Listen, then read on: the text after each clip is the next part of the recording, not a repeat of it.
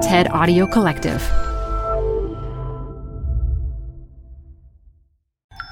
This TED Talk features climate psychologist Renée Lertzman, recorded live at TED Women 2019. Support for TED Talks Daily comes from Odoo. If you feel like you're wasting time and money with your current business software or just want to know what you could be missing, then you need to join the millions of other users who switched to Odoo. Odoo is the affordable all-in-one management software with a library of fully integrated business applications that help you get more done in less time for a fraction of the price. To learn more, visit odoo.com/TED Talks. That's ODOO.com/TED Talks. Odoo, modern management made simple. Hi, I'm Ben. I suffer from a condition called writer's block. It strikes when I'm at work. That's why I choose Canva Magic Write.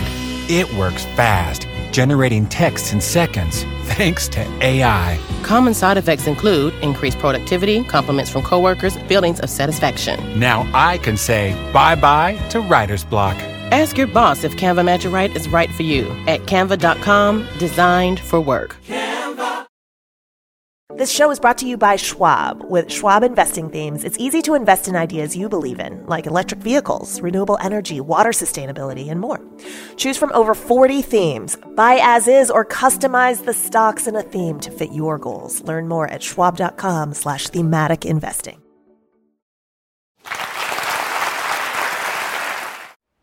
It's deeply painful to face what's happening on our planet right now. From forests burning, ocean plastic, species just gone each day, displacement. It's easy to feel totally overwhelmed, maybe a bit helpless, powerless, angry, on fire, numb, disconnected. Perhaps all of the above. These messy and complicated feelings, they make total sense. I wish that someone had said this to me 30 years ago. I was a college freshman taking environmental studies, which is basically a semester of really bad news about all the ways that humans have profoundly damaged our beautiful Earth.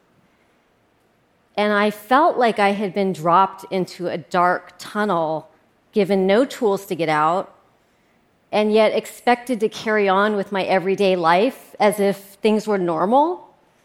But once you're exposed to that kind of information, things are not normal anymore. And I was anxious, I was terrified, no one was talking about this, and I almost dropped out of school, for real. But instead, I signed up for a field study in California, and we were backpacking together as a small group for 2 months, which I know sounds very intense, and it was, but what I found is that we talked a lot. We talked about how we were feeling about the world openly and honestly, and no one told me at any point to be more positive or more hopeful. Not once. And surprisingly, I found myself feeling better. I actually felt like I could face these issues that had seemed so insurmountable more head on. And I had this epiphany. What if by understanding ourselves and one another, we could find our way through this crisis in a new and different way? You know, what if psychology actually held a missing key to unlocking action on the greatest challenges facing our planet right now? So when I got back from the field study, I focused on clinical psychology and I researched the relationships between trauma and grief and creativity. And the paradox at the heart of, I think, all of this, which is how do we stay present with what's really painful? How do we stay connected in the face of what's threatening and overwhelming and scary? And it turns out that psychology knows a lot about these things, truly a lot. But I wasn't hearing any of this being referenced in my environmental studies class, or the climate action meetings I started going to, or the international conferences where everyone's asking, why aren't we acting faster and what's it going to take? And so this has become my mission of sorts, which is that I take insights from psychology and I translate them into resources and tools to support those working on the front lines to turn things around. And that means for anyone, by the way. We're all on the front lines right now. And it's my belief, after years of straddling these worlds between environment and climate and psychology, that this actually is a missing ingredient in our work that can exponentially accelerate our capacities to be creative and resilient and capable and skillful and courageous and all those things that the world is needing from us right now. So I'm going to share 3 concepts with you that I found particularly game-changing and how I make sense of this moment for us as humans. And the first is something called our window of tolerance. So Dr. Dan Siegel has described us all as having a window.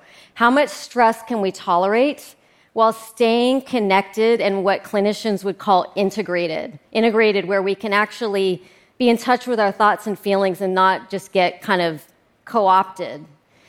And we all have a threshold.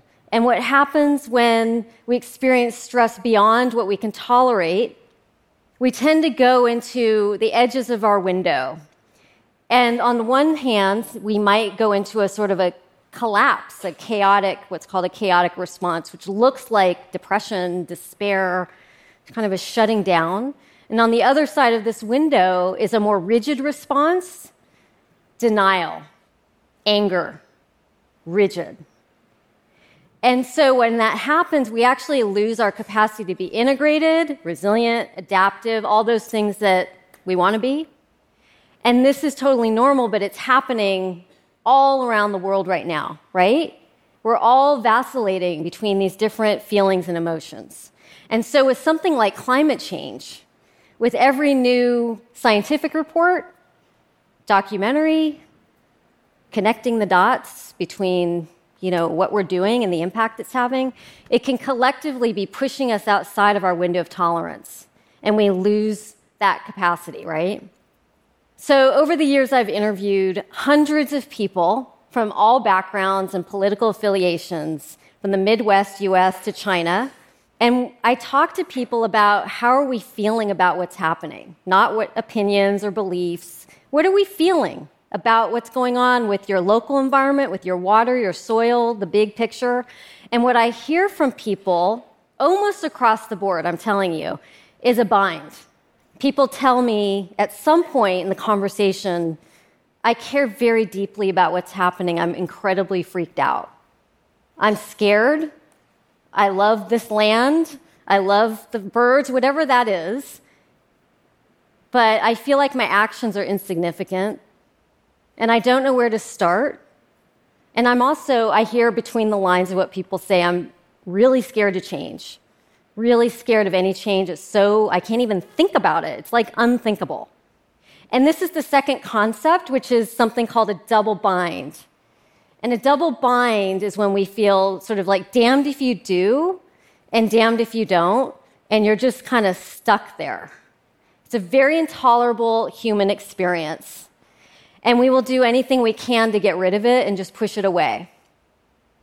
And so all that care and concern, it's there, it just goes down, it goes underground. But what happens is it looks like people don't care. It looks like apathy. And so a lot of folks who are seeing the urgency of the situation are like, we gotta motivate you. We gotta get you psyched. And we become cheerleaders for solutions. Or like, here's the facts. This is happening. Wake up. And these things are actually not inherently bad because we need solutions and we need to face the facts. But inadvertently, this can backfire and lead to more numbing and inaction, which is very perplexing for a lot of people. It's like, what the heck is going on, right? And so this is because of this, it's not really touching what's going on underneath. So imagine that you go see a therapist and you've got a double bind. You're feeling really stuck. You know you got to change. And the therapist starts shouting at you and saying, don't you see what's happening? If you don't act now, you're going to face terrifying consequences. Don't you care? What's wrong with you? What's it going to take?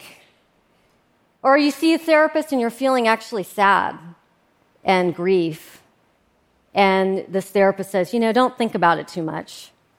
Here's some simple things you can do.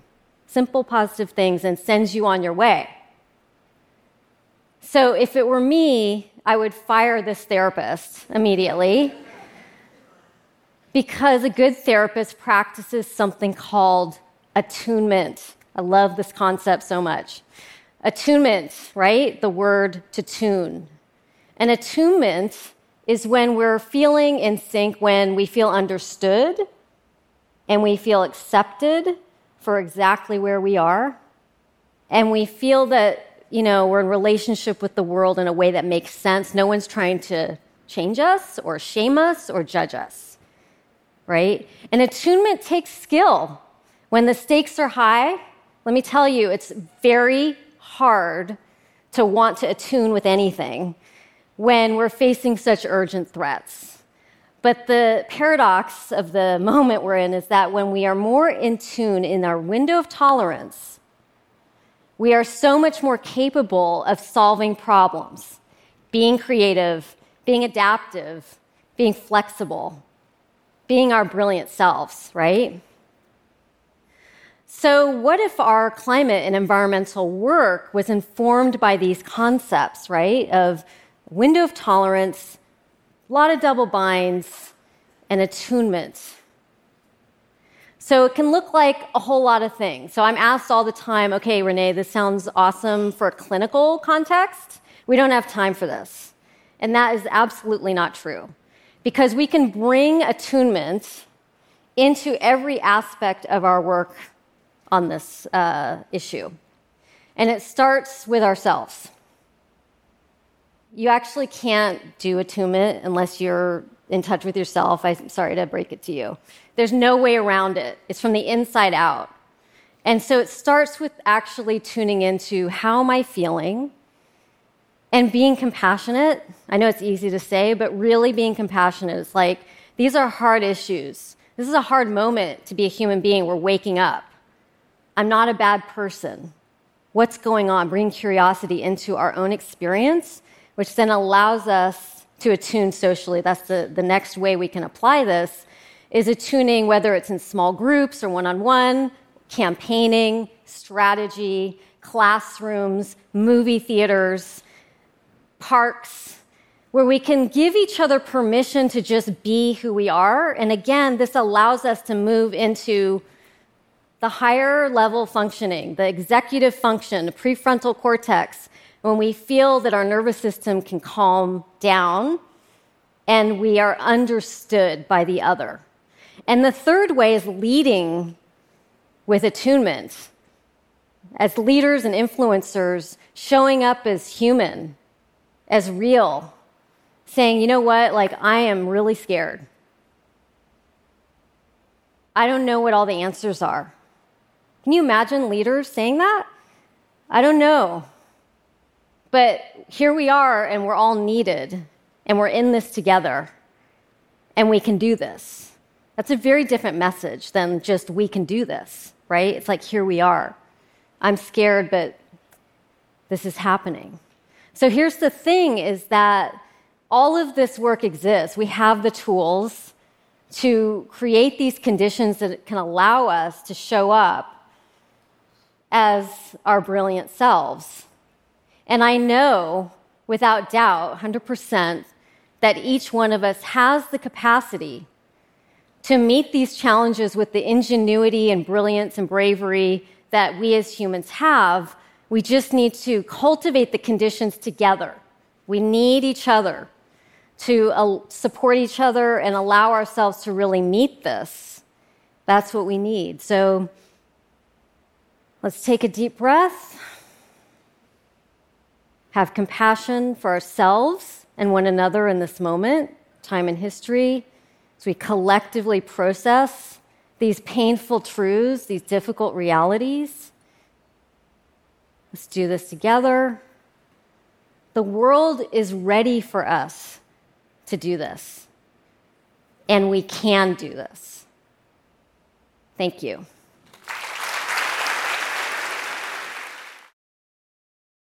The best place to see stars is at home with Prime Video. Get everything included with Prime, like Mr. and Mrs. Smith, starring Donald Glover and Maya Erskine. Rent or buy hits like Mean Girls, starring Renee Rapp.